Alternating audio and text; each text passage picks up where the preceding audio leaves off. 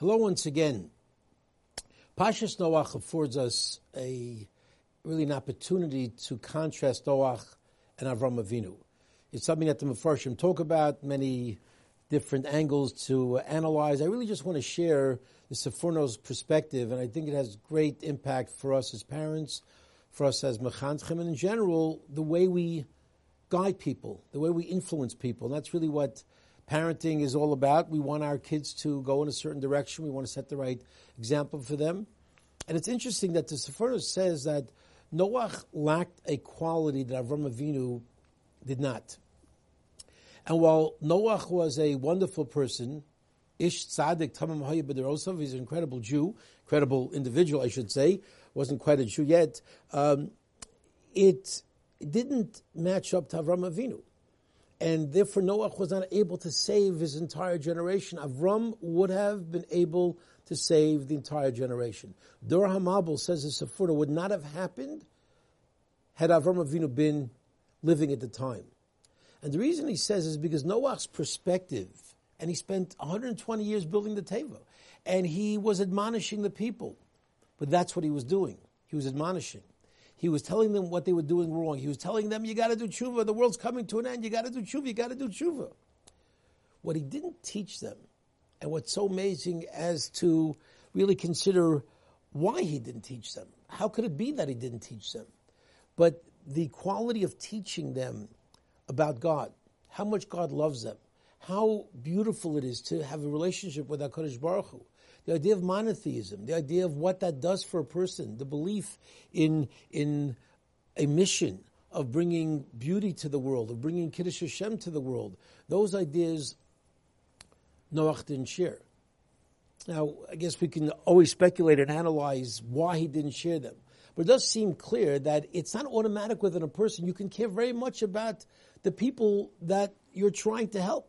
And certainly Noach loved the people of his generation. 120 years, he's building a teva so they could do tshuva. It could have been done in a much shorter period of time. Why did HaKadosh Baruch Hu give him so much time to build the teva? That they should see what he's doing, and he should tell them, I'm doing this because you guys have to do tshuva, and I'm trying to remind you that the world's going to come to an end unless you change your ways. So he certainly knew that their tshuva was a critical component in avoiding the mabul, a mabul that he desperately wanted to avoid.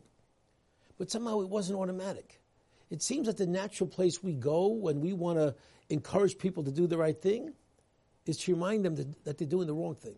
What are you doing? Stop doing this and stop doing that and stop talking and don't do this and this is an aveira. And maybe there's a place for that. But it's not going to turn them around.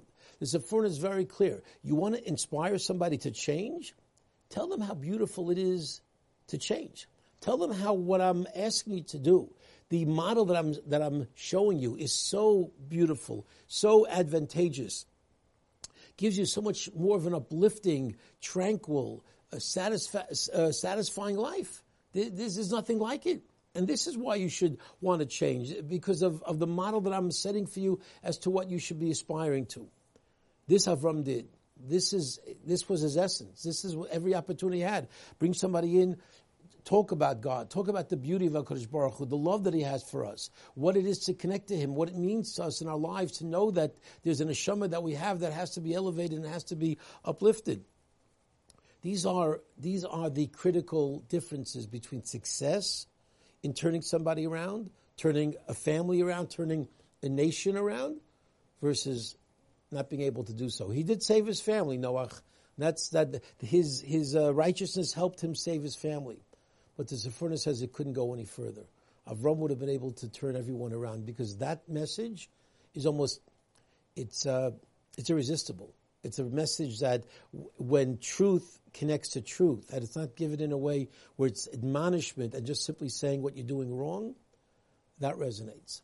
As parents, as people who want to inspire others, let's move away from constantly remind them what they're doing wrong, and let's maybe model much more what they should be doing right, and why living a life of Torah is the most meaningful and beautiful life.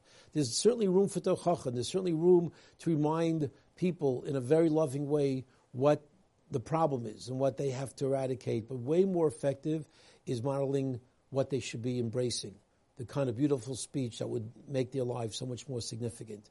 But if we can do that, if we can give over throughout the year this constant message of beauty, of growth, of connection with HaKadosh Baruch Hu, Bez Hashem, we'll be successful in being mechanech our children properly, see tremendous nachas from them, and Bez Hashem, and that's let's go le'elu le'elu. Have a beautiful Shabbos.